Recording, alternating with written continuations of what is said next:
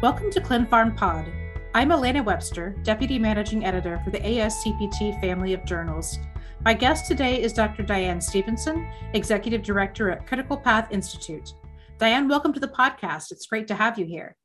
Thank you so much. I'm very pleased to be invited to join this podcast today. So you and your co-authors, Cecile Olivier, Roberta Brenton, and Jeffrey Barrett, recently published a review in the Clinical Pharmacology and Therapeutics April 2022 themed issue, Therapeutics and Neuroscience. Your paper is titled, Can Innovative Trial Designs in Orphan Diseases Drive Advancement of Treatments for Common Neurological Diseases? And a link to the open access publication will be available in the description of this episode. Diane, can you give me a brief synopsis of your paper and why you wanted to be included in the themed issue on neuroscience? Absolutely. What an exciting time to be asked to contribute this review to this special issue. And, from my lens, having been in neuroscience for my whole career, it's phenomenal to see the progress in advancing in drug approvals, particularly for rare diseases. These are conditions that when I was in industry, very little interest at all in industry. There was too few of populations, too difficult to try to conduct trials. One of the many reasons I was enthusiastic to write this feature with my co-authors is because it's not that well recognized of how many drug approvals have occurred in rare diseases. And this is unheard of. It's due to many things that are highlighted in this paper, advances in science and technology, but we really want to apply those learnings, particularly in personalized medicine, to have us help get therapies to the finish line for chronic diseases of high unmet need and great burden. Thank you. Regulatory agencies come up frequently in your paper. Can you walk me through the current regulatory landscape and its effects on trial design and treatments? So this is an area I'm very passionate about, and all of my career in industry, I really never had the honor and pleasure to partner and work with regulatory agencies until I came to Critical Path Institute. I wrote this review with this perception and trying to convey of how regulatory agencies might not be perceived accurately, especially in the general public. They are really tasked with doing something very difficult to make sure that drugs that they review are both safe and effective. And in this review, I tried to do a good job with my co-authors at highlighting examples of what the agencies tell us is the best thing you can do. Approach them as a group of consensus collaborations, as opposed to individual organizations approaching them. Share information, share data, and approach them early and often. And it's really through that lens that we've been able to see these tremendous approvals, not only in rare diseases, which is highlighted in this review, but also during COVID, which just brought an unprecedented number of challenges to the regulatory agencies in ways that have just been responded to in phenomenal ways.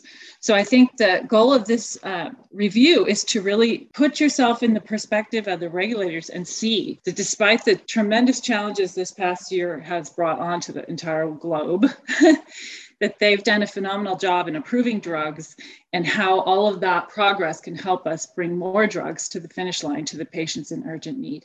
How does data sharing come into all of this? From a conversation that we had during the annual meeting this year, I know it's a subject you're very passionate about. I am. So from my perspectives, at Critical Path Institute, we're so fortunate to receive generous funding from the FDA and strong support from the EMA to share data, patient-level data that will help inform all of us in terms of risk-benefit decisions in approving new drugs. There are many drugs in the pipeline, but many stakeholders want some type of a roadmap or tell us the recipe. Tell us exactly what I need to do to get our drug approved. But the only way to really do that successfully is to bring patient-level data to the agencies. And the FDA generously funds Critical Path Institute to do what they really can't do on their own. They don't have the bandwidth, time, or energy or resources to look beyond one drug at a time.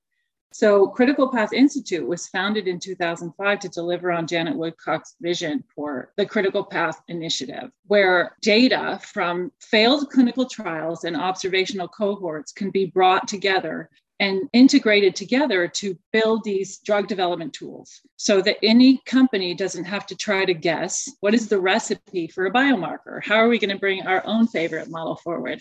We bring this together through collaboration and data sharing. And we have a number of successes at Critical Path Institute with this model in place. We've received a lot of support from both agencies to bring data together. Our biggest barrier, to be honest, is getting all that data. It takes far too long. Individual companies clearly do so much work to bring resources and data together, but bringing that to the forefront and to the regulators is really difficult and takes a lot of time and energy and resources to do this. Thanks, Diane. You mentioned the PROACT database in your paper as a successful example of data sharing. What can you tell me about that? Right. ALS is a disease I actually started my career on, 35 years ago, in fact. And at the time, there were no treatments in the pipeline for ALS, but thanks to a lot of amazing work led by patient advocacy communities and other esteemed leaders in the field in academia and industry, there's been a lot of data put together in this PROACT database that was really one of the first examples where crowdsourcing was done to analyze data, even from people that were not experts in the field. The PROACT database was put together, again, that consists of clinical trials in ALS from the past. And that data is really being used to help inform and plan trials for ALS that are ongoing and in the future now. This approach with PROACT is so important in a disease like ALS, where you really don't have very many patients in one study, and the patient voice is front and center to getting therapies approved. So this model and approach of PROACT is really what FDA is supporting Critical Path Institute to do. And so PROACT is just one. And at Critical Path Institute, we have a number of databases that consist of integrated data from past clinical trials and ongoing observational studies across many different diseases to do the same type of thing. How do we get the data integrated to have sample size much bigger power in big data, and have that data inform drug development tools for future trials? That's excellent. Do you have any other possible frameworks or examples of different types of databases that you're working with? Absolutely. So at Critical Path Institute, our best examples are, just to make sure that give you some accurate numbers.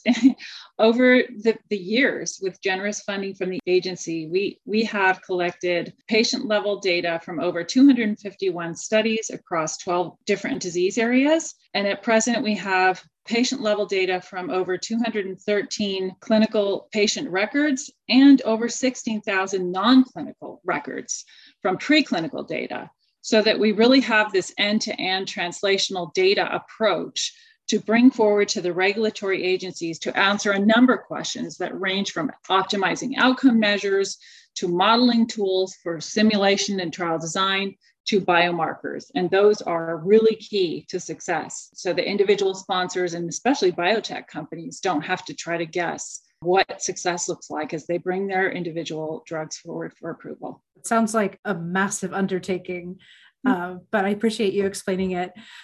So one of the things that we try to do at ASCPT, and something I can tell you do from reading your paper, is to keep a patient focus when discussing clinical pharmacology and translational science. Do you have any examples of how orphan drug trial initiatives have directly affected patients? It's another area that I feel so strongly about. And in fact, it's really the patient voice that drives change. We've seen that historically in diseases such as HIV, but in the nervous system disorders. And one of the things that's highlighted in this paper that we reviewed is in diseases such as Duchenne's muscular dystrophy and ALS, it's really the patient voice that's driving change. I will say that for what I've seen in my lens is the ability to help inform patients that the agency, the regulatory agencies are on their side, and initiatives such as patient-focused drug development that are really rethinking how to optimize outcome measures. The tried and true outcome measures that were traditionally clinician reported are no longer truly gold standard because we really need to listen to the true experts of the disease. That's the patients themselves. So they're able to drive change in such big ways. This is happening now, even in disorders like ALS, such as Indu Navar's citizen science effort called Everything ALS, to drive how digital tools can optimize clinical trials. in ALS, and we're doing this in Parkinson's disease in the Critical Path for Parkinson's Consortia, where we're working in alignment with the advice from the regulatory agencies to optimize how outcome measures can be aligned with the voice of patients. That's so great to hear. So what are major factors that you consider as current barriers to data sharing, and how do you think they could be addressed? Yeah, that's such a good question, and something we talk about a lot is meeting probably like a whole week workshop to unpeel the onion and figure out where are the perceived risks, right? So because my lens comes from having spent 25 years in industry, I really get that side of the equation. I understand the risks of sharing of data on a whole different level, having, again, spent my career in industry. But I think the world has changed. And as you know, just in the last month, there's been new requirements from the NIH themselves around open science, data sharing. We learn so much, right? It takes a long time for trials that read out to be officially published in the peer review literature. But really digging in, understanding the protocols, what happened to the biomarkers is key to success, because without sharing this data, what we're seeing is repeated errors, repeated mistakes, repeated problems. We're not solving those problems together. We're seeing this one at a time.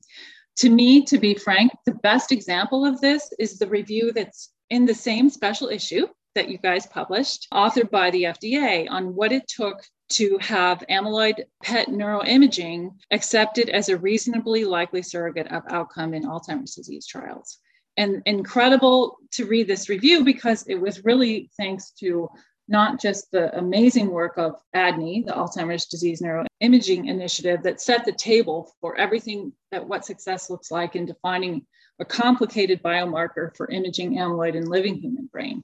But the FDA's review really looked at 5 independent clinical trials and asked how that biomarker tracked with outcome. It's the best example I know of to date, after many, many years in this field, that looks at this is really what success, and in trying to say how are clinical trials going to inform what we all hope for as a surrogate.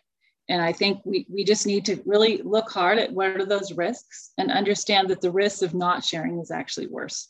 I'm just being candid with you in my opinion there, but it's really, really important and one of the biggest gaps, I think, going forward. I appreciate your frankness. And dear listeners, I'm pretty sure what Diane is saying is go read that FDA review. In fact, read the whole issue, just, yes, take a look. And then my final question for you is, what do you think data sharing could look like in the future? And how can the various stakeholders in the field of clinical pharmacology advance? Well, the term open science, the term citizen science is just music to my ears. Again, years ago, I would have never even thought that those terms existed. Advances in science and technology emerge so fast. I think we really want to get everybody to get their hands on as much data as possible to optimize how that data can help inform what success looks like in the future. And I think for me, many of these disease areas just have individual experts that spent their whole career on one disease. And at Critical Path Institute, for example, in the nervous system disorders, we have 5 disease areas we work on: Alzheimer's disease, Huntington's, multiple sclerosis, ataxias, and Parkinson's disease. And it makes no sense to tackle each one at a time, because the challenges are very similar, right? So what success looks like in my arena are to maximize the learnings from individual disease areas that today, we know now some of these diseases that we thought was one disease actually have common risk genes. We never would have thought that was even possible. So today, my view of success is have the patients front and center to everything we do. They will help us with urgency. Don't wait too long, and maximize how all this data can help inform us more things about this disease that we ever knew, because it's the patients themselves that are the true experts of their disease. I love that closing statement. That's such a perfect capsule on our entire conversation. Diane, thank you for joining me today. It was a pleasure to have you, and I greatly enjoyed this conversation. Again, you can find Diane's full paper, Open Access, at the link in the description of this episode. And as I said earlier, you should read through the rest of the Therapeutics in Neuroscience issue while you're there. Thank you for listening to ClinPharm Pod. Be sure to check out past episodes while you're here, and remember to visit ascpt.org for updated podcast releases, our latest webinars, and the most recent issue of all 3 journals.